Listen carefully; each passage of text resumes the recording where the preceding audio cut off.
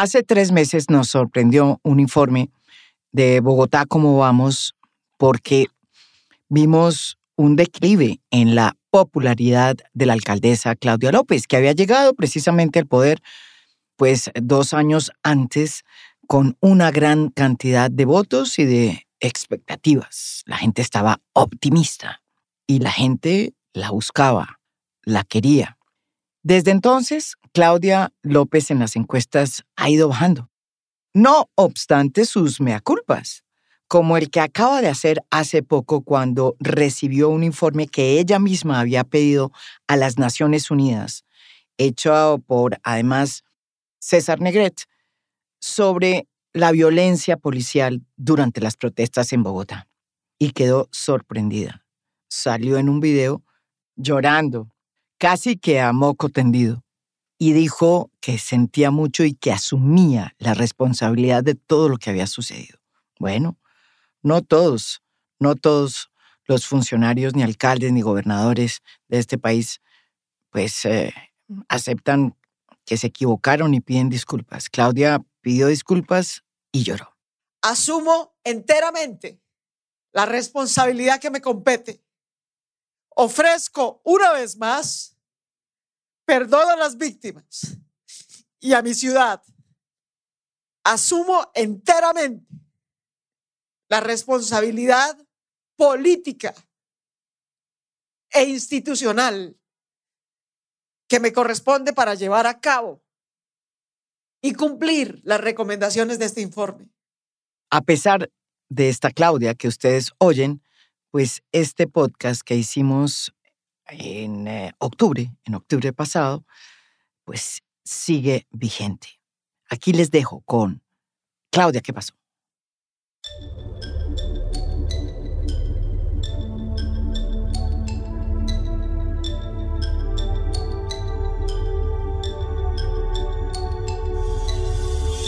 El día que fue elegida Claudia López como alcaldesa de Bogotá, pues muchos en Colombia dijeron, este país cambió. Por muchísimas razones. Primero porque por primera vez una mujer lesbiana, abiertamente lesbiana, que no le ponía peros a su condición sexual, era elegida como alcaldesa de Bogotá. Pero segundo, detrás de ella había todo un historial de una mujer que había entendido el conflicto, que había entendido la guerra, que había entendido las causas sociales y que había señalado ese contubernio entre el paramilitarismo y la política.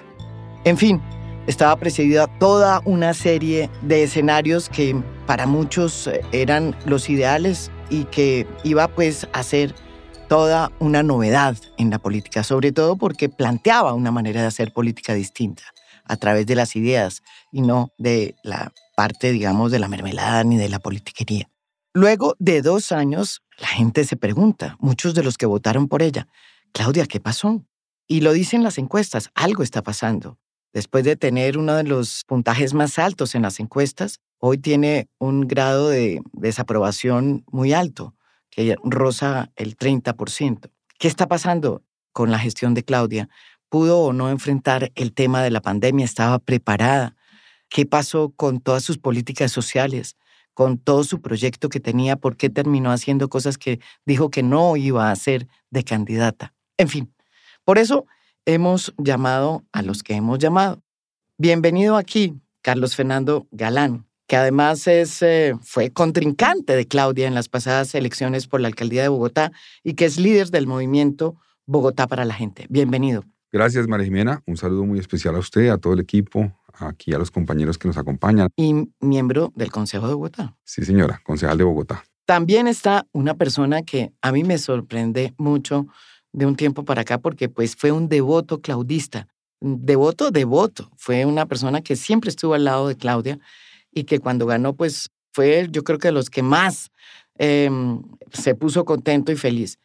Hoy es uno de los decepcionados de Claudia. Diego Cancino, concejal de Bogotá, del mismo partido, la Alianza Verde, que llegó con la mayor votación a Bogotá hace 2 años. María Jimena, mil y mil gracias. Siempre es un placer estar acá. Un saludo a quienes nos escuchan. Y bueno, un devoto de Claudia y de Antanas, que también va a estar en esta conversación que me parece crucial. Bueno, y también está Antonio Sanguino desde Medellín, el senador verde, integrante también del mismo partido verde, de la Alianza Verde, y que además es una persona que ha estado acompañando a Claudia López. Bienvenido, Antonio. María Jimena, un gusto estar aquí y por supuesto también un gusto poder saludar y poder conversar con Carlos Fernando y con Diego, y por supuesto también un placer poder saludar a toda la gente que escucha a fondo que te has inventado recientemente.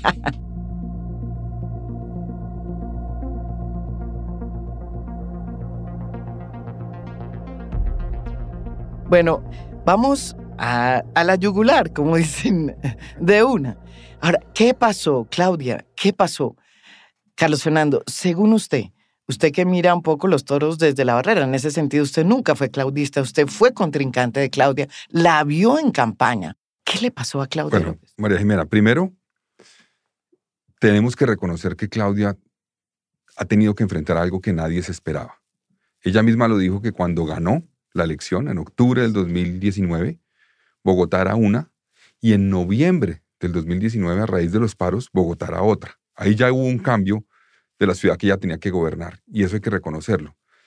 Luego pues vino lo de la pandemia, evidentemente, que fue algo también que nadie se imaginó, y eso ha sido muy difícil para todos los gobernantes, pero en el caso de Bogotá, por el tamaño de la ciudad, por las dificultades que tiene Bogotá, ha sido tal vez mayor. Entonces eso yo creo que ha influido bastante en este proceso para Claudia. Ahora, yo creo que hay un problema para Claudia grande, que relaciona la forma como ella actuaba como senadora y como política antes de ser alcaldesa, y lo que tiene que enfrentar como alcaldesa. Es decir, entró a la realidad. Claro. Yo siento eso, entró a la realidad. Entonces, es muy fácil decir cosas, anunciar cosas, proponer, promover y prometer cosas cuando uno es candidato. Y muchas veces eso puede ser irresponsable. Usted citaba algunos ejemplos, María Jimena, Sí. y yo le voy a resumir esto en 5. Sí, a ver. Brevemente. Claudia decía, conmigo no va a haber buses en la séptima. Va a haber tren en el corredor oriental. Me acuerdo, sí. Va a haber buses en la séptima, y Diego me corregirá. Ya la decisión de este gobierno es que va a haber buses. Que los va a pintar de verde, que lo va a disfrazar, lo que sea. Va a haber buses, y en el corredor norte de la séptima va a ser exactamente el proyecto de Peñalosa. Entonces ahí hay un engaño y la gente se siente engañada. Otro ejemplo, Transmilenio por la 68. No voy a hacer Transmilenio por la 68. Lo va a hacer. Sí, eso sí. Tercer ejemplo, voy a parar metro. las obras del humedal Tibabuyes. Eso no se puede hacer. Sí. Perdón, Jaboque. Jaboque y Tibabuyes. Bueno, los dos. No las paró, continúan porque dice que no las puede parar. Tercer ejemplo, concreto, que además influye. Dijo, gastar plata en publicidad es corrupción, en publicidad del gobierno. María Mena, no sé si ustedes han visto en los eucoles que llaman al lado de los buses, la segunda línea del metro ya está aquí, Alcaldía de Bogotá. Yo quiero saber dónde está la segunda línea del metro. Está gastando plata en publicidad, exactamente lo mismo que hacía Peñalosa y lo que ella criticaba en su momento. Eso creo que es un elemento. La ciudadanía mucha se siente engañada. Mire, estamos en la discusión del pote en este momento. Yo estuve en Modelia el fin de semana pasado, y allá los de los bares están bravos y los residentes están bravos, ¿no? Y los residentes dicen, vino aquí en campaña a decirnos que iba a resolver el problema y no lo está resolviendo. Entonces eso hoy la ciudadanía lo cobra. De pronto hace 10, 15 años un gobernante podía decir unas cosas y después llegar al gobierno y cambiar. Y decir otras. Y decir y hacer otras, y no era tan grave. Imponía la agenda, digámoslo así, el gobernante. Hoy la ciudadanía tiene unos temas que pide que le sean sinceros, que le digan la verdad, inclusive cuando no está de acuerdo. Sí. Ayer me decía una persona en el 12 de octubre, yo prefería a Peñalosa porque, aunque lo critico mucho, me decía las cosas de frente. En este pot me van a hacer lo mismo que Peñalosa con renovación urbana, pero no me lo dicen, me lo esconden. Y eso sí me parece engañoso. Entonces creo que eso ha influido mucho en lo que le ha pasado a la alcaldesa. También una actitud permanente de evadir responsabilidades, de echarle la culpa a otros. Cuando hay un problema, la culpa es del gobierno nacional, la culpa es de la policía, la culpa es del consejo. O de Petro. O de Uribe, o del que sea, pero un alcalde tiene que asumir sus responsabilidades y decir, por ejemplo, el tema de la seguridad, que tal vez es lo que más ha afectado en los últimos 3 o 4 meses esta situación de la alcaldesa. Uno evidentemente ve que la alcaldesa no ha asumido su responsabilidad. Dijo, yo voy a ser la jefe de policía. Eso fue su manifestación. Llega allá y dice, no, yo no puedo ser la jefe de policía porque es que aquí hay muchos actores, entonces le echa la culpa al uno al otro.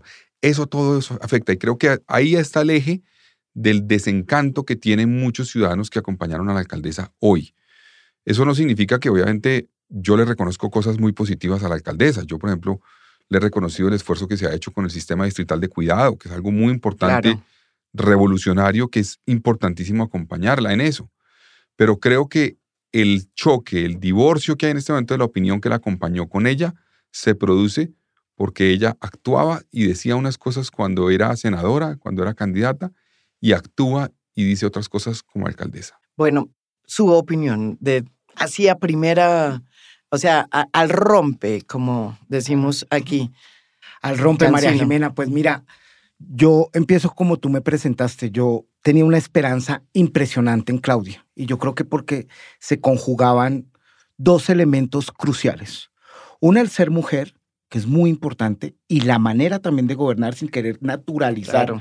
el ser mujer, pero pues los datos muestran la cantidad de transformaciones en su forma de habitar la política. Y la otra, porque Antanas contribuyó mucho a que Claudia y yo fuéramos electos. Ujú. Y eso quiere decir que la manera ahí de gobernar era muy importante. Y cuando uno coge el rollo mocusiano, uno dice, acá hay dos aristas fundamentales. Una es la coherencia, que yo sé que a la hora de gobernar es dificilísimo, pero ese es el valor más preciado y fue la razón fundamental por la que apoyamos a Claudia, Ujú. y la innovación. La manera de gobernar es determinante para construir confianza. Y para construir confianza tú también tienes que obedecer a lo que prometes. Y lamentablemente muchas de las cosas que prometimos no las hemos cumplido y eso desilusiona, genera desconfianza y baja los hombros. Y eso es muy grave para la oportunidad que teníamos nosotros, porque en campaña uno tiene que ser absolutamente responsable. Lo del BTR o el BRT, según el idioma, pues eso es un transmilenio. Y nosotros lo dijimos. Y yo me acuerdo que le di palo a Carlos Fernando como nunca, pero como nunca. Porque yo estaba convencido que Transmilenio no iba por la séptima. Y tengo que decirlo, Transmilenio va por la séptima. Y Sí, eso es un porque gesto de incoherencia. pues presentó este BTR que es un Transmilenio por la Claro, séptima, porque que un dijo que no. Transmilenio es un BTR Ujú. con nombre de Transmilenio, Ujú. ¿sí? Los humedales son muy graves, porque ahí, digamos, el tema de salvaguardar la vida ambiental de esta ciudad, y lo dijimos en campaña, Sí. y con Jaboque y con Tibabuyes. Pero el otro tema que a nosotros nos preocupa es el enfoque del populismo punitivo. La policía, ¿Cómo así? es decir, la policía militar, la ley por las malas, las medidas de seguridad y demás. Y lo otro es que a nosotros nos dicen gobernar es muy difícil, claro. Pero es que no olvidemos que a Antanas se le iba a caer chingaza. Es que no olvidemos que Antanas ¿Cómo? llegó... Se le iba a inundar Se le iba a mitad del sur de Bogotá y consiguió una solución. Innovadora, Buena, mala, lo que sea. audaz, sin estigmatizar, Sí, sí, sí, ¿me sí. explico? Y cuando ya esta ciudad se iba a quedar sin agua, Mm. él dijo, vamos a confiar en la gente, en una crisis brutal. Y ahí hubo innovación. Miren, yo hablando con Antanas cuando era senador y yo trabajaba con él, él me decía, mire, cultura ciudadana se resume en dos cosas, Cancino. Una, un gobernante educador, es decir, que yo soy capaz de educar y de educarme, Ujú. y eso quiere decir no estigmatizar, Ujú. eso es innovar. Sí. Y termino, Claudia sí. ha llegado a todos los clichés, que terminó estigmatizando a los venezolanos, que es un tema que ha sido, por el cual ha sido muy criticada y cuestionada. Y usted lo que está diciendo es que su política, digamos, de seguridad no ha sido innovadora. Se ha quedado en el punitivismo, digamos. En la ley por las malas. En la ley por las malas. Y no dice ha usted. afectado positivamente la tasa de homicidios, porque en los últimos meses la tasa de homicidios ha aumentado y ese es el gran reto que tiene esta ciudad. Salvar vidas, porque la vida es sagrada. Y Antanas ahí hizo una cosa impresionante, y es, vamos a hacer un pacto con la ciudadanía, nadie le creía, y el tipo bajó la tasa de homicidios como nunca se ha bajado en América Latina, y termino con esto, María Jimena. Nosotros teníamos la oportunidad que ante crisis tener una innovación infinita. Nosotros tuvimos una pandemia, nos encerraron, nosotros no debimos sacar solo la policía. Nosotros debimos sacar unos agentes culturales en la calle para que no hubiera tantas desmadres ni abuso policial, sino una transformación cultural. ¿Y quién hace una transformación cultural en las calles? Agentes culturales. Es más, la misma policía se puede transformar en agentes culturales. Pero si tú haces la ley por las malas, no impactas en homicidios y sí tienes el desmadre de brutalidad policial, que es la que nosotros hemos denunciado. Bueno, Antonio Sanguino no está decepcionado con Claudia López. ¿Cuál es su visión y qué puede decir de lo que estamos aquí hablando en a fondo? Bueno, María Jimena, yo, digamos, respeto mucho las opiniones de mis dos contertulios, pero yo creo que la discusión no es si uno está decepcionado o no. Me parece que la discusión, por lo menos a nosotros, a quienes nos corresponde cumplir funciones públicas y cumplir roles de representación política, nos hace la obligación de ser rigurosos en el debate público. Así que yo creo que, digamos, lo primero que habría que precisar es desde dónde evaluamos el desempeño de Claudia. Desde lo dicho en la campaña, por supuesto, la controversia política en la campaña es importante, es un referente importante, pero yo creo que no solamente es o no es el único referente para su evaluación, porque luego, en rigor, lo ordena nuestra Constitución Nacional y nuestras leyes, lo que se inscribe como programa de gobierno se lleva al Consejo de Bogotá y se convierte en plan de desarrollo, en la hoja de ruta del gobierno. Así que a la hora de una evaluación del desempeño, lo que hay que evaluar no fue lo que dijo, o no solamente lo que dijo Claudia o Carlos Fernando o Holman o cualquiera de los candidatos en contienda, sino lo que finalmente se constituye en un acuerdo de ciudad, que es el plan de desarrollo. Así que yo, digamos, trato de mirar y de evaluar el desempeño de Claudia, mucho más allá pues, de estos sentimientos emocionales, de si estoy decepcionado o no, desde el punto de vista de sus realizaciones con arreglo al plan de desarrollo. Ahora, en segundo lugar, ya lo dijo Carlos Fernando, ese plan de desarrollo se vio interrumpido abrupta y prontamente por la aparición de la pandemia. ¿No? Entonces, a todos estos alcaldes les tocó, digamos, un momento difícil, y a todos los gobernantes territoriales. Al fin y al cabo, Duque llevaba un año, un poco más en el gobierno, pero es que a estos gobernantes, tan pronto se posesionaron, se encontraron con semejante meteorito, como le ha denominado la propia Claudia. Y la capacidad de reacción, acertar en esas circunstancias. Es difícil, pues, sí. Es difícil. Es también, digamos, una virtud que hay que cultivar. En tercer lugar, a Claudia le ha tocado un ejercicio de cohabitación política con un gobierno nacional que es contrario, que es distinto, digamos, desde el punto de vista político ideológico, que es distinto en lo que representa como proyecto de gobierno, como proyecto de Estado. Pero fíjese que Claudia pero con un elemento adicional, porque me dirán, claro, a Lucho le tocó cohabitar con Uribe, ¿no?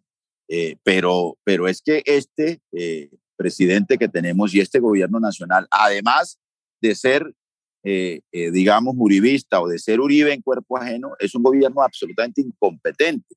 Solo quiero poner el caso o el tema de la seguridad. Lo saben muy bien mis contertulios.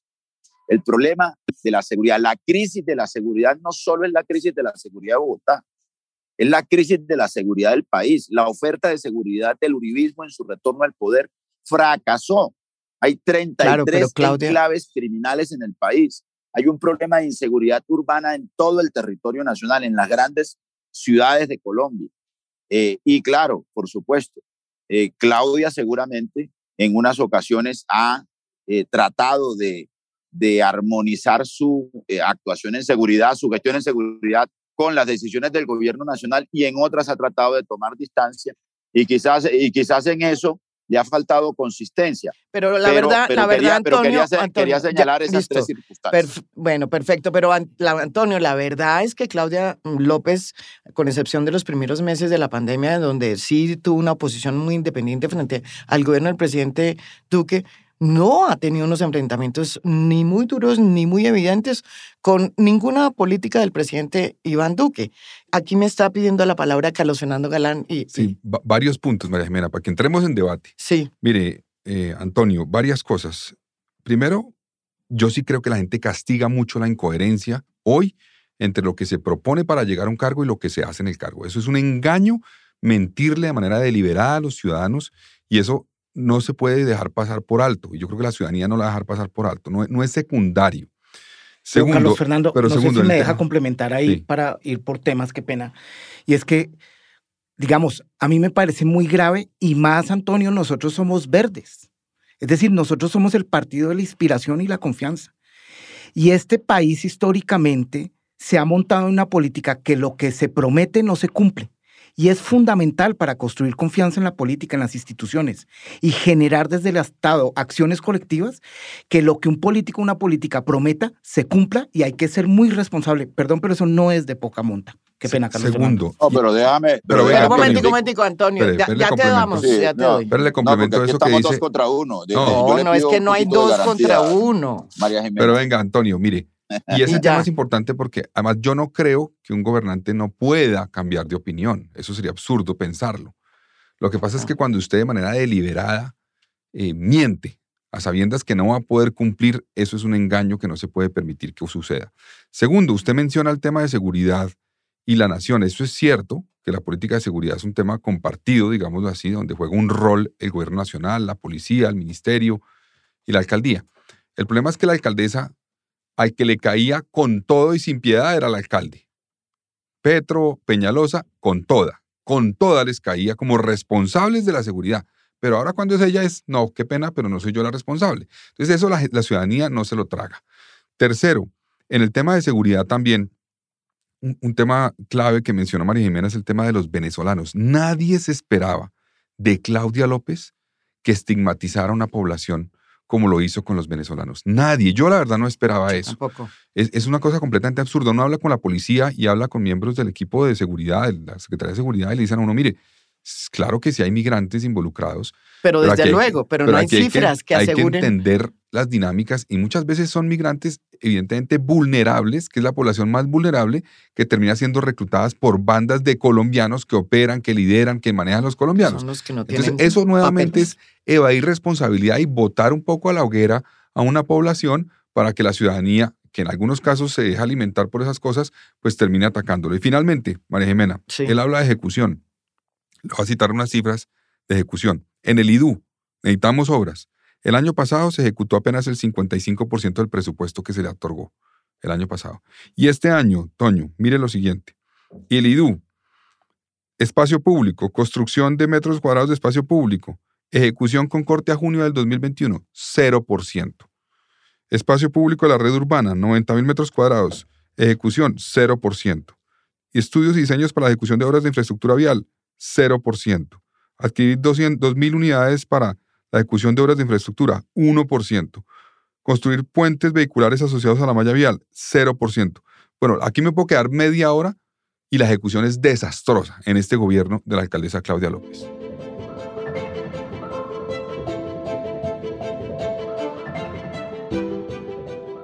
Antonio, una pregunta para enriquecer su intervención, digámoslo así, porque yo le tengo... pero es que me toca responderle a los dos. Listo, pero te quería hacer la pregunta antes de que te respondas, que es, bueno, es evidente que hay un golpe, digamos, de opinión y que le están cobrando a la alcaldesa porque se nota en las encuestas. La aprobación de su gestión a la alcaldía bajó en la última encuesta, pues ha bajado, digamos, desde que se están midiendo 17 puntos porcentuales y pasó de 56 al 39%.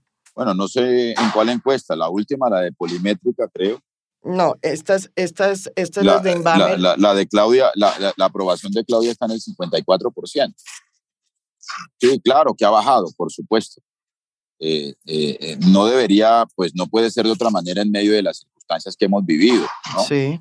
Tanto por el pésimo manejo que le ha dado Duque a la pandemia y a la inseguridad en el país, como también por los estragos de la propia pandemia, Claro. ¿no?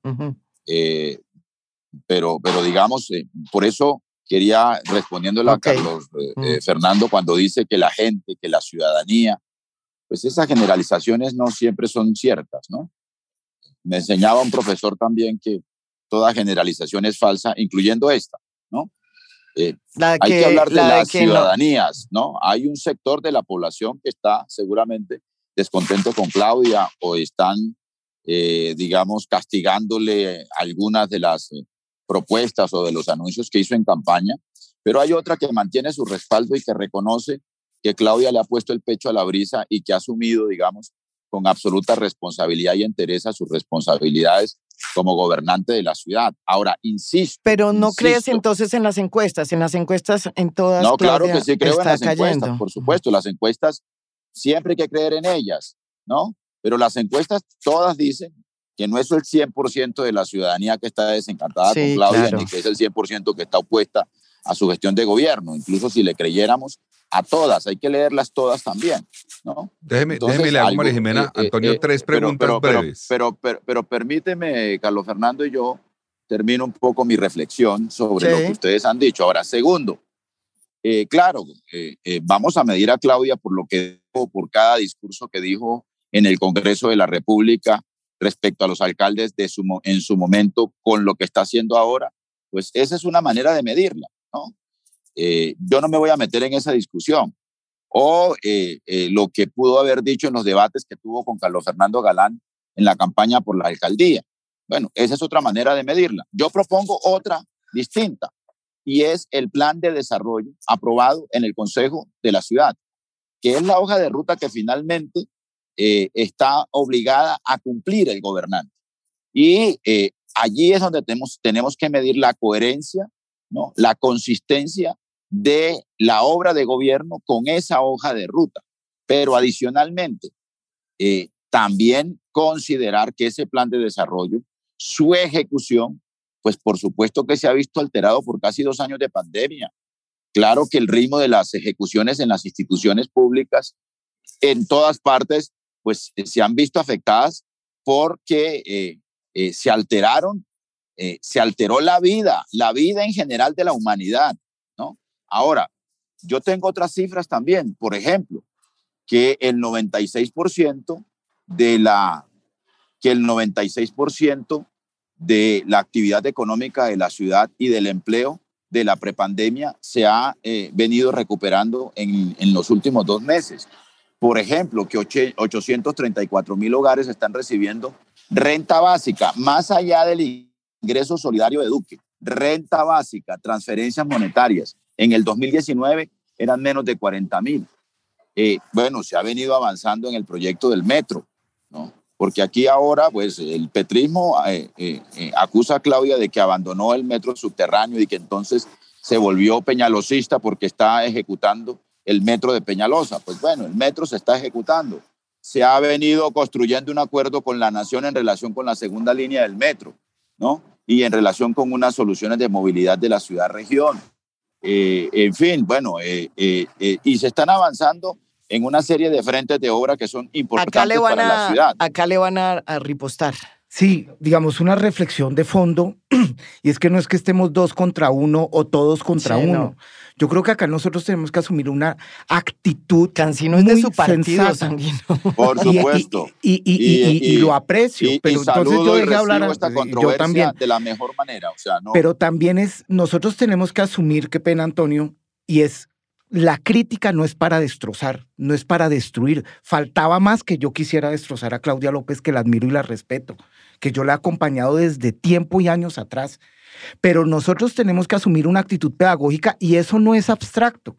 Es que cuando nos critican, cuando nos muestran fallas, cuando dice esto no están dando, cuando nosotros estamos tomando un poquito medidas autoritarias, un poquito de estigmatización, un poquito de incoherencia, nosotros tenemos que dar un giro. Nosotros tenemos que replantearnos y saber nosotros por qué estamos elegidos. Y yo repito, el Partido Verde era o es y debe ser el partido de la inspiración y de la confianza en esta ciudad. Y en ese sentido, lo que yo digo es, hay que reconocer grandes aportes de Claudia. Claro que sí. El sistema distrital de cuidado que he trabajado desde hace mucho tiempo y que tú sabes, María Jimena, la apuesta por la paz, bienvenida, como manejó los primeros días y los primeros meses la pandemia. Sí, pero nosotros también tenemos que reconocer que cuando hay críticas es para mejorar y para profundizar la democracia.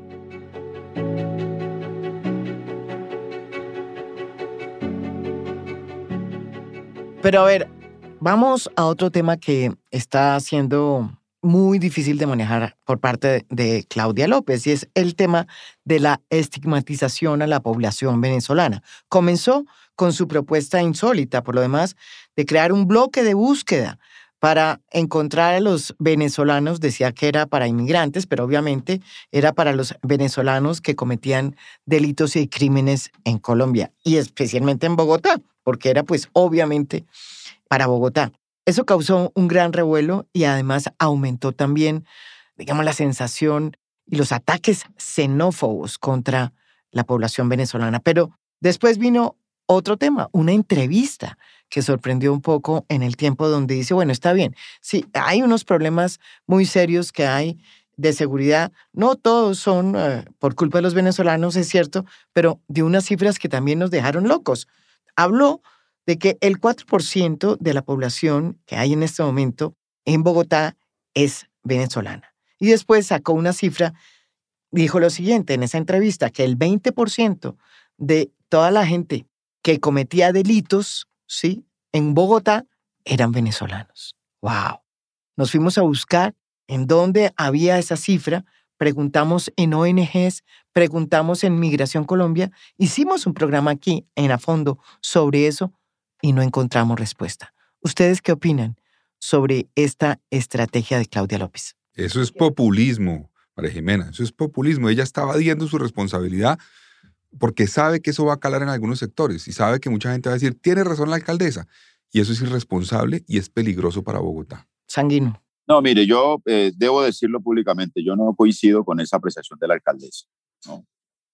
Me parece que yo incluso estoy en la Comisión Segunda del Senado de la República y me toca, he estado muy comprometido en la discusión sobre el fenómeno migratorio y sobre el cambio del perfil migratorio que ha sufrido Colombia en el último tiempo, en los últimos 2-3 años. Pasamos de ser un país expulsor a ser un país receptor de fenómenos migratorios, no solo de Venezuela, sino de otros continentes y, digamos, hay un corredor desde el sur del continente que tiene represado 20.000 migrantes en Necoclí, taponados por las decisiones migratorias de Estados Unidos y por todo el conflicto fronterizo que se genera allí. Y yo tengo absolutamente claro que la migración no es un delito, ¿no? Así está reconocido además por los tratados internacionales que hemos firmado, claro, como Estado ante las naciones del mundo, ¿no? Y que la historia de la humanidad está llena de fenómenos migratorios. Pero en el caso de Claudia. Así que, digamos, yo no comparto esa apreciación de Claudia, por supuesto, en eso me puedo poner de acuerdo con los colegas aquí en este debate y con sectores de la opinión pública que lo han censurado, con organismos de derechos humanos. Claro, es que los mismos órganos. Con voces muy calificadas en ese asunto. Ahora, ¿por qué lo hace Claudia? Esa es la pregunta. Yo creo que, digamos, no sé qué papel cumplía Hugo Acero como secretario de Seguridad, por ejemplo, como para que el discurso de la administración insistiera en asociar el fenómeno migratorio a los problemas de seguridad de la ciudad. O qué papel esté cumpliendo el actual secretario de Seguridad. Pero toda la culpa no es de Claudia. No, también por supuesto, yo no la estoy eximiendo de responsabilidad, estoy diciendo que no estoy de acuerdo con Claudia, así empecé mi respuesta y mi reflexión, María Jimena. Diego, ¿alguna reflexión sobre este tema? Hay dos cosas muy graves. Como líder o como lideresa, lo que uno diga tiene impacto y tiene impacto en la vida de la gente. La estigmatización puede terminar no solo en ostracismo o en exclusión, sino en poner en riesgo la vida de la gente. Y lo segundo, acá los venezolanos y venezolanas, qué pena que lo diga, y puede ser muy poco popular, son más víctimas que victimarios en este país. La tasa de homicidios medida por venezolanos frente a los colombianos es 4 veces más alta que la de los colombianos. Es decir, lo que está diciendo es clave. Es 4 veces más probable que maten a un venezolano que maten a un bogotano nacido en Pues Colombia. mire lo que pasó con los de Tibú. Eran venezolanos. Y entonces nosotros ahí no podemos caer en ese tipo de estigmatizaciones porque eso, digamos, qué pena que lo diga, es muy poco democrático y fortalece una actitud autoritaria.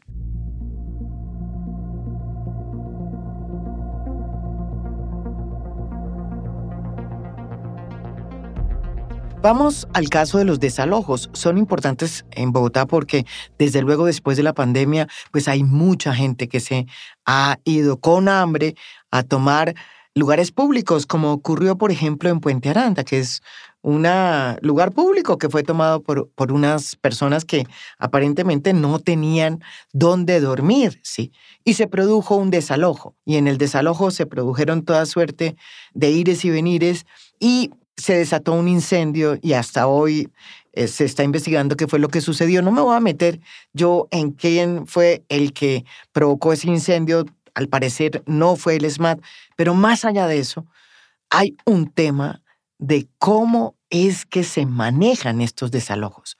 ¿Cuál es la política de aproximación social que está haciendo la alcaldía para evitar que estos desalojos terminen como el de Puente Aranda? Pues, María Jimena, yo entiendo y en serio lo digo con toda franqueza, gobernar es muy difícil. Y si usted tiene una invasión de espacio público de unas personas Como la de Puente Aranda, como la de Puente Aranda, sí. Y los vecinos están diciendo, estoy hastiado, uno dice, pucha, qué reto. Pero esa gente que está en Puente Aranda la está pasando muy mal. Y es gente pobre. Y en esta ciudad lo digo, y lo digo en este podcast, que es el podcast más escuchado de Colombia.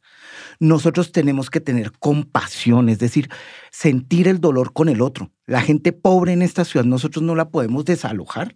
Tenemos que reconocer esas realidades y garantizar oportunidades para esas ciudades. Además de que han sido víctimas de la pobreza, además de que han sido violentados, el Estado no los podemos revictimizar. Claramente el incendio, según parece, no lo hizo el SMAT, y yo no voy a entrar en esa discusión. Pero lo que nosotros tenemos que repensar, más si nosotros estamos en una apuesta de cuidado, es cómo vamos a lograr esas personas más pobres que después de pandemia quedaron fregadísimas. ¿Cómo vamos a brindar oportunidades y cómo nos volcamos la ciudadanía, el sector privado, el Estado, para garantizar oportunidades de esas personas más pobres que están en Puente Aranda, en los bordes de Bogotá con Ciudad Bolívar y Soacha, que yo he estado ahí? Horrible lo de Nosotros Soacha. no podemos seguir violentando y revictimizando a la gente. Necesitamos toda una apuesta de transformación de conflictos de manera no violenta, que no haya incendios, pero también toda una apuesta de política social que garantice alimentación y hábitat, que debe ser, qué pena con eso, termino, la gran apuesta de este POT, las viviendas para la gente más pobre. María Jimena, aunque a Antonio le parezca que eso no es, digamos, un elemento por el cual se debe medir a una persona, yo creo que aquí está influyendo la Claudia senadora. Es decir, en esa época, y usted recuerda, insisto en eso, cualquier actuación del SMAT Sí, para Claudia era responsabilidad directa y decisión directa del alcalde de Bogotá. Y ahora cuando ella es alcaldesa, no me refiero solamente al caso que ocurrió, pues que está en investigación, que hay información que al parecer no fue, obviamente, el SMAT. Pero en general hay un descontento de unos jóvenes en particular en Bogotá que se ilusionaron con Claudia porque pensaron que iba a tener una actitud distinta en el manejo de situaciones difíciles. Y ahora la ven y sienten que está actuando igual que el alcalde Peñalosa. Entonces, ella es víctima de haber alimentado en cierta forma esas actitudes frente a la relación entre el alcalde y la responsabilidad que tiene el alcalde en el manejo del SMAT, y ahora ella como alcaldesa. Es un punto. Segundo, en el tema de seguridad, que pues no es exactamente este tema, pero me parece importante mencionarlo. Yo les dije el año pasado, ya que menciona Hugo Acero, Antonio Sanguino, que no presentaran resultados de seguridad de mayo, de junio del año 2020 como resultados de la política de seguridad de la alcaldía, porque así lo hicieron. El nuevo modelo de seguridad bajó históricamente los hurtos en Bogotá, decían. Yo decía, pero si están todo el mundo encerrado, los 70% de Bogotá está encerrada, ¿cómo van a presentar eso como un resultado de la política de seguridad? Les va a estallar en las manos cuando esto se reactive. Entonces, claro, ahí sí es producto de lo que hace la alcaldía. Pero cuando todo se estalla, no, es que el gobierno nacional, que el presidente, que es fallido, que es un fenómeno nacional. Entonces, ahí hay que asumir responsabilidades y se equivocaron en cantar victoria con un tema que no deberían cantar. Y finalmente, María Jimena, yo creo que la alcaldesa tiene que trabajar en un elemento importante, y es, yo le preguntaría a Antonio y a Diego aquí que están presentes, en elementos de coherencia. Si la alcaldesa fue reconocida por algo, fue por su lucha contra la corrupción. Sí. ¿No? Y yo percibo que hay muchos ciudadanos descontentos porque ella ha entrado en un pragmatismo impresionante que no se le veía a otros gobernantes. Le cito un ejemplo. Para ella, quienes lideraban la política en Cundinamarca eran el cartel del boteo de tierras, que entre otras cosas yo denuncié. Y era el cartel del boteo de tierra, así decía: sobre mi cuerpo muerto. Alguien del Verde va a votar por este señor que es candidato a la gobernación. Sobre mi cuerpo muerto, lo decía. Una cosa contundente.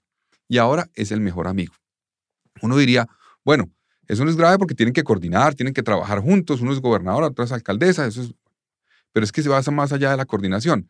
Y eso le pregunto a Antonio Sanguino. En la reforma a la región metropolitana, la creación, la ley que se está discutiendo en el Congreso en este momento, crea un órgano que es el Consejo Regional, que es la máxima autoridad de la región, cuyas decisiones están por encima de las decisiones de los municipios, que va a tener la posibilidad de diseñar una cosa que se va a llamar el Plan Director de Ordenamiento Territorial. Plan director de superior jerarquía a los POTS de los municipios. Wow. Y lo que se incluye ahí, que es aprobado por el gobernador, el alcalde de Bogotá o la alcaldesa y los alcaldes de los municipios, es de obligatoria inclusión para los municipios en los POTS respectivos de cada municipio. Entonces, ahora tenemos a los que Claudia consideraba en muchos casos miembros de un grupo que era acusado de ser el cartel del boteo de tierras, incidiendo a través de un plan director en el ordenamiento territorial de Bogotá. Con ella. Con ella. Eso yo me pregunto, ¿eso es coherencia? ¿Qué está pensando la gente de eso? ¿Cómo vamos a abrirle la puerta a unas personas investigadas, denunciadas por graves irregularidades en el tema de ordenamiento, ahora en el ordenamiento territorial de Bogotá? Antonio. Bueno, yo, digamos, creo que en el tema de desalojos, a mí me parece que por supuesto hay una debilidad. Seguramente hay una debilidad en el tipo de ofertas que le hacemos a las familias que ocupan estos predios, que con el caso de Puente Aranda es un predio público. Recordémosle a los oyentes que es un predio de la Universidad de Cundinamarca. Es un predio destinado a resolver la demanda de educación pública superior de los jóvenes de Cundinamarca y también de Bogotá. Así que es un predio público ocupado, por supuesto, por familias que tienen necesidades inmensas, que necesitan la mano generosa del Estado. Yo me daba la tarea de hablar con algunos funcionarios, en particular hablé largo con el alcalde de Puente Aranda. Es un muchacho joven, pero que ha estado al frente, digamos, en detalle de lo que ha ocurrido allí.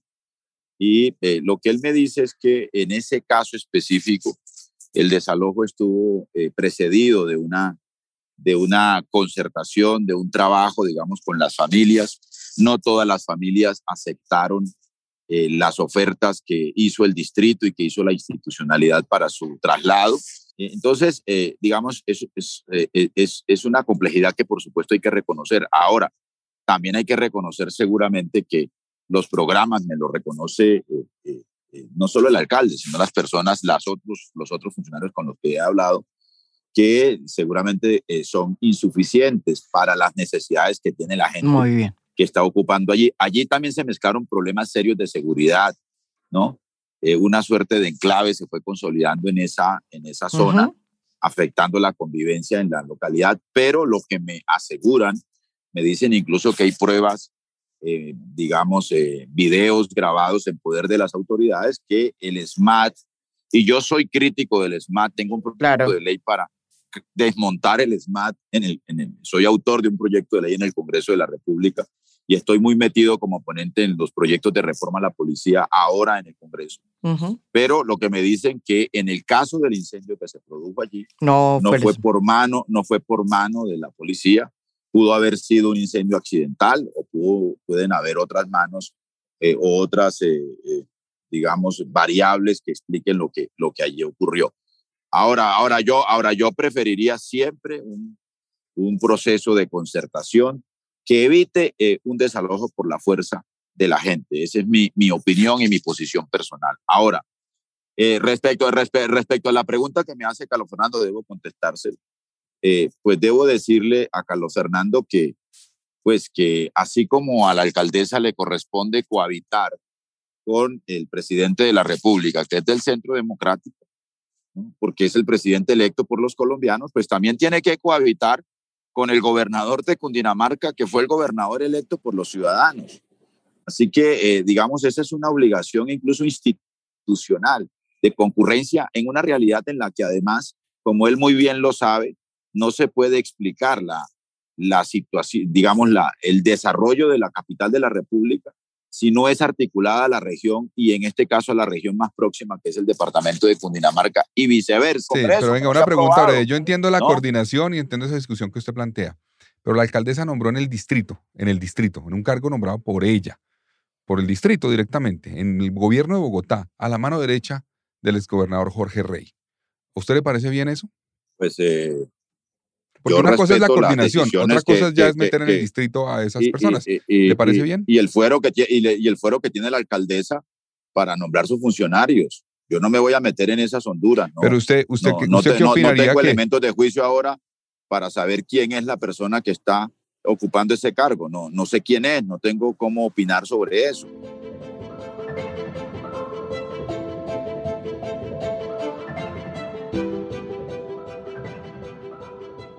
Pero entonces vamos a otro tema. Tenemos muchos. La actitud de Claudia frente a la primera línea, a los jóvenes que protestaron. Yo la comparo siempre con lo que sucedió en Cali. En Cali hubo realmente presionado por muchísimos sectores de la población, incluida la iglesia, pero también los empresarios, debo decir, pues forzaron a que se hiciera realmente un diálogo entre diferentes. Nunca se habían sentado la primera línea y empresarios y la iglesia en una misma mesa. Y eso se hizo en Cali. Aquí se intentó. Aquí Claudia trató inicialmente de hablar con la primera línea, pero los diálogos iniciales pues no fructificaron. Y Claudia terminó diciendo que detrás de la protesta pues estaban organizaciones guerrilleras como el ELN y grupos políticos como el de Gustavo Petro. Yo tendría que decir tres cosas, María Jimena. Lo primero es que en esta ciudad, en las épocas de las manifestaciones, hubo una reacción absolutamente desproporcionada del ESMAD. Aquí hubo casos de violencia sexual, aquí hubo maltrato físico, acá hubo desapariciones, acá hubo violencia contra los vecinos del Portal de las Américas, del Puente de Usme, de Usaquén, de Los Héroes. Es decir, acá nosotros tuvimos que tener un liderazgo, desde nosotros los concejales, desde la ciudadanía y sobre todo desde el liderazgo de la alcaldía, para decirle al ESMAD, tú eres una policía antimotines, es decir, para garantizar la protesta y no para violentar la protesta. Ese es el primer punto. El segundo punto es que nosotros desde el Comité de Derechos Humanos, y en particular quien les habla, mandamos un mensaje muy claro y es, dependiendo del diagnóstico, es que tú das la solución.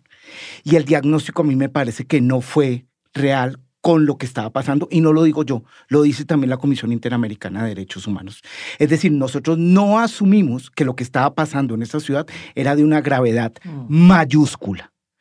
Hay que reconocer a Claudia, que intentó con el PNUD, con la Universidad de los Andes, dialogar con los muchachos y muchachas de primera línea, y eso hay que reconocerlo, y estuvo bien y se avanzó. Pero esos diálogos no pueden estar acompañados, qué pena que lo diga, con la estigmatización general de la primera línea. Yo no digo que no haya sido infiltrada por paramilitares, por helenos y por la misma policía, pero los muchachos y muchachas de primera línea con los que uno hablaba, con los que uno hizo la audiencia, eran impresionantes, María Jimena. Usted los escuchó, Carlos Fernando, allá. Esa gente era con un perrenque, democrática, no violenta e indignada. Claro, es que le hemos negado todas las posibilidades y oportunidades. Históricamente no tienen nada que perder, pero la mayoría eran no violentos y nosotros debimos haber seguido esa ruta. Y termino con esto. Nosotros tenemos una herramienta que Carlos Fernando y yo somos coautores y que fue liderada por nosotros, y es el Consejo Distrital de Paz. Nosotros tenemos que inundar esta ciudad desde los territorios, desde el enfoque del Consejo Distrital de Paz y no con el enfoque punitivo. Es decir, transformar los conflictos de manera no violenta y sí dialogada. Y eso nos ha hecho falta, y sobre todo en las marchas hizo mucha falta. Bueno, yo creo que aquí ha habido una actuación errática de la alcaldesa. En algunos momentos, por ejemplo, ella asumió una posición muy clara de decir, mire, aquí la policía tiene que reconocer que ha habido abusos por parte de algunos de sus miembros. Tiene que ser clara en eso y contundente. Eso es lo que va a llevar a que se recupere la confianza. Cuando pasó el asesinato, pues, de Javier Ordóñez, por ejemplo. Eso fue la primera fase, pero después no. Claro. Entonces, ella asumió esa posición y me parecía responsable. No era estigmatizar a la policía, no era decir que la policía como institución, pero sí la institución tenía que reconocer que habían ocurrido una serie de hechos. Eso lo hizo. Eso era positivo, exactamente. Y en ese sentido yo creo que hay que reconocérselo. Pero después, digamos, asumió unas posiciones contrarias a eso. O sea, se manifestaba una cosa y actuaba de otra forma. En un caso concreto, no le voy a hacer largo en esto, cuando la alcaldesa tuvo que retirarse un poco de la vida pública unas semanas por el COVID. Sí. Regresó diciendo, reflexioné, entendí que aquí hay un Disculpas, estallido sí. social. Pido perdón por no haber entendido, por haber pensado que esto era solamente el saboteo de algunos. Entiendo que aquí hubo un estallido social y que eso merece una respuesta. Y voy a cambiar el presupuesto del año 2021 en cerca de 2 billones de pesos para llevarlo al tema social y en particular a los jóvenes. Y eso nos lo dijo y todos le dijimos, bravo, alcaldesa, ese es el camino, lo acompañamos, fuimos a la Biblioteca del Quintal al anuncio. Nunca mencionó nada de Transmilenio, por ejemplo, o del sistema de transporte, nada. Solo fue política social, jóvenes, mujeres, cabeza de familia. Bueno, llegó al Consejo del proyecto y era un 65% de recursos para Transmilenio, el proyecto que anunció. Entonces yo creo que ahí también mucho joven dijo, ¿pero esto qué es? O sea, ¿qué nos está diciendo? Y después de decir, pido perdón, me equivoqué, es un estallido, sale a señalar a un partido político, decir, ellos son los que promueven esto, los responsables. Entonces ahí hay una actitud, en mi opinión, errática de la alcaldesa que lleve a que la gente le haya perdido confianza. Y en particular, yo insisto, hay una serie de jóvenes inconformes en esta ciudad, que es una población muy importante, vulnerable, que no ve oportunidades, que sintió, yo lo reconozco, en la alcaldesa una opción que podía representar un cambio y que ahorita están viendo por sus actitudes y sus decisiones que es una decepción. Antonio. Primero, yo creo que hay que recordar las circunstancias en el manejo de orden público que enfrenta cualquier alcalde en un país como Colombia. Nosotros tenemos, en teoría, una jefatura de la policía en cabeza de los alcaldes, pero tenemos una línea de mando de la fuerza pública, de la Policía Nacional y de las fuerzas militares que corre paralela a esa definición constitucional y legal. Así que en la práctica, en la realidad, finalmente las decisiones del uso de la fuerza por parte de la policía y del ejército no recaen en el alcalde. El alcalde a veces digamos, víctima o tiene que presenciar esas decisiones que corren paralelo a su ejercicio como gobernante. Segundo, a mí me gusta, digamos, y yo debo celebrar las reacciones de Claudia en la perspectiva de los derechos humanos y del respeto a la protesta social. Por ejemplo, lo que hizo luego del 9 y 10 de septiembre del 2020, incluso tomando distancia del gobierno nacional. Y también debo saludar la manera como recibió Claudia el informe de la Comisión Interamericana de Derechos Humanos, que también le representó un enfrentamiento con el gobierno nacional, porque mientras Duque y la canciller o vicepresidenta desconocieron ese informe, lo criticaron y lo cuestionaron, Claudia de manera inmediata acogió el informe y se dispuso a que la alcaldía y la administración junto con o en coordinación con la Comisión Interamericana pudiera acoger esas recomendaciones que están en ese informe. Eso lo tengo claro, eso es cierto. O sea, para concluir que usted está de acuerdo con la manera como ella ha hecho ese tipo de cosas, que ella es... esas cosas en particular. Perfecto.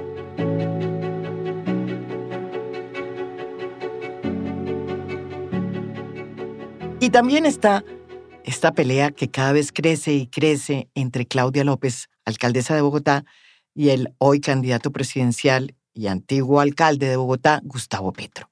Una cosa que comenzó como una pelea política, pues se ha convertido en una pelea de la Madonna. Hoy están enfrentados y demandados. Claudia López salió a decir que Gustavo Bolívar, miembro del pacto histórico, era un financiador de la primera línea y lo demandó. Creo que lo mismo hizo Gustavo Bolívar. O sea que en medio de todo esto, ¿qué ha pasado con el Partido Verde? Pues que la mitad del Partido Verde se fue a donde Petro. Y hoy el Partido Verde está en una de las peores crisis que ha vivido desde su nacimiento. ¿Eso ha influido de alguna manera en la manera como está gobernando Claudia López a Bogotá? Nosotros tenemos que aprender en política a no eliminar la voz del otro, María Jimena. Ese es el gran reto que nosotros tenemos en Colombia y en Bogotá. Y más, insisto, nosotros los verdes. Y lo segundo que tenemos que aprender, usted y yo hemos estado en Montes de María. Nosotros nos la jugamos por el proceso de paz, María Jimena. Sí. Y los que queremos la paz no nos podemos hacer la guerra. Imagínese Carlos Fernando y yo que tenemos todas las diferencias, emberracados todo el día. Y yo emberracado con Susana Muhammad, Heidi, y me van a decir que entonces soy lo peor.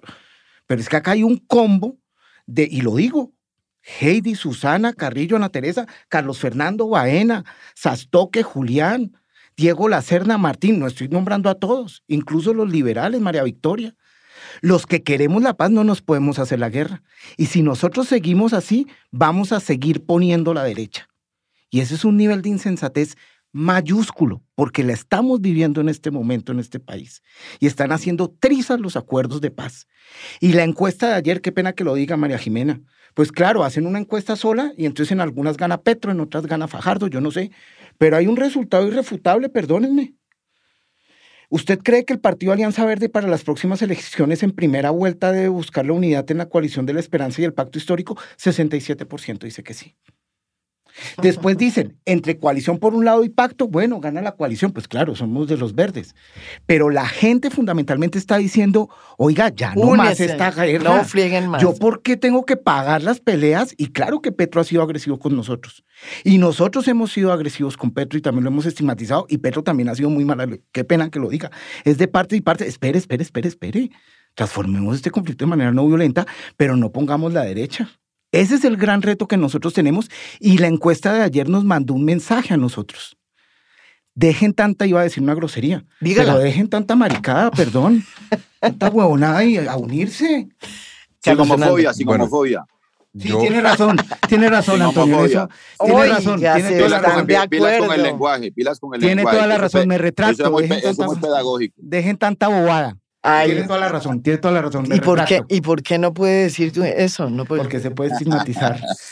No, venga, bueno, eso sí. yo desde la barrera, como decía María Jimena desde hace un rato, yo tengo una preocupación. Digamos, este país tuvo muchos años de estigmatización por diferentes razones. Entonces, al que no era afecto al gobierno del entonces presidente Uribe, entonces lo perseguían y lo acusaban de estar vinculado a algún grupo guerrillero. Así era, ¿no? Y del otro extremo, cualquiera que no estuviera de acuerdo con las posiciones de Gustavo Petro es que es un uribista enclosetado o paraco o yo no sé qué más. Y eso no es bueno. Y yo creo que a un sector que es de centro izquierda, centro, no le queda bien también estigmatizar. Y Claudia ha tenido una actitud, y Diego es consciente de eso, de que cuando uno no está de acuerdo con ella, entonces es por alguna razón turbia o oscura. Entonces, si el Consejo le critica algo, es que son unos manzanillos politiqueros que están buscando algo. Si Gustavo Petro le critica algo, es tal cosa. Y eso no le ayuda. Yo creo que una de las particularidades que debe tener el centro, y creo y espero que coincidan esto conmigo, Antonio Sanguino, es que respetemos posiciones políticas distintas a la nuestra. Que respetemos que hay posiciones que en el marco de la Constitución y de la ley defienden unas ideas distintas de cómo debe operar el Estado, de cómo debe relacionarse el Estado con la sociedad, etcétera. Y no pensar que el que piensa distinto es porque tiene o es corrupto, o es ilegal, o está vinculado con ilegales, porque eso es lo que nos ha llevado a que muchas veces tengamos violencia en nuestro país. Y lo que sorprende es que Claudia diga eso cuando ella fue una de las grandes fiscalizadoras, ¿no es verdad?, de lo que debe ser el Estado y un funcionario público dentro del Estado. Eso es un poco paradójico también. Antonio. No, yo estoy de acuerdo en que la estigmatización no es una buena práctica en el debate y en la acción política y en la acción pública. Yo mismo debo decir que todos los días, incluso en estos momentos, estoy recibiendo estigmatizaciones del lado y lado del espectro político ideológico del país, ¿no? Sí. En eso coincido con Carlos Fernando. Me parece que hay que civilizar la contienda política en Colombia. Pues Carlos Fernando no puede hablar mucho desde la barrera, porque si se refería a la discusión sobre coalición de la esperanza y pacto histórico, pues él y el nuevo liberalismo ha estado interlocutando con nosotros en la idea de construir una opción de centro. Pero a ver, Antonio, si ocurre que la alternativa que llega a segunda vuelta es la de Petro, no ustedes, ¿ustedes votarían por Gustavo Petro? Pues fíjese que la decisión del partido es distinta y es una decisión de la que hace parte su sector político, representado por Angélica Lozano. ¿Y cuál fue la decisión del partido? En primera vuelta vamos en una coalición, que es la coalición de la esperanza. Fue la decisión que adoptamos en marzo de este año en la dirección nacional. Y en segunda vuelta, ¿no?, estaremos trabajando por un acuerdo y respaldando la opción alternativa que pase a segunda vuelta. Una pregunta, claramente, para que la gente lo entienda. Si en segunda vuelta ustedes tienen que votar por la alternativa y la alternativa, digamos, es Petro, ¿ustedes votarían por Gustavo Petro? No es una adhesión. Construiremos un acuerdo con Gustavo Petro. Y por supuesto, sobre la base de ese acuerdo votaríamos por Petro, si él es el que está en segunda vuelta enfrentando a la derecha.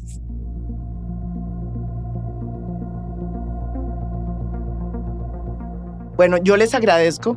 Este ha sido un recorrido por un hecho que yo creo que es muy importante. Yo creo que Claudia sí marca un momento muy importante de la política colombiana y por eso yo creo que están todos los focos puestos en lo que puede ser su análisis, el análisis de una gestión que tiene también muchos cuestionamientos y que ha causado muchísimas sorpresas y desilusiones en varios y muchos de las personas que votaron por ella.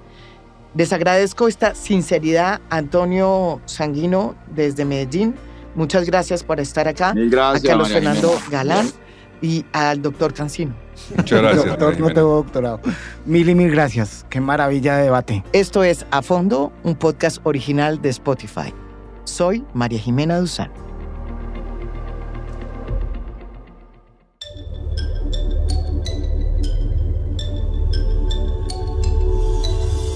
A Fondo es un podcast original de Spotify.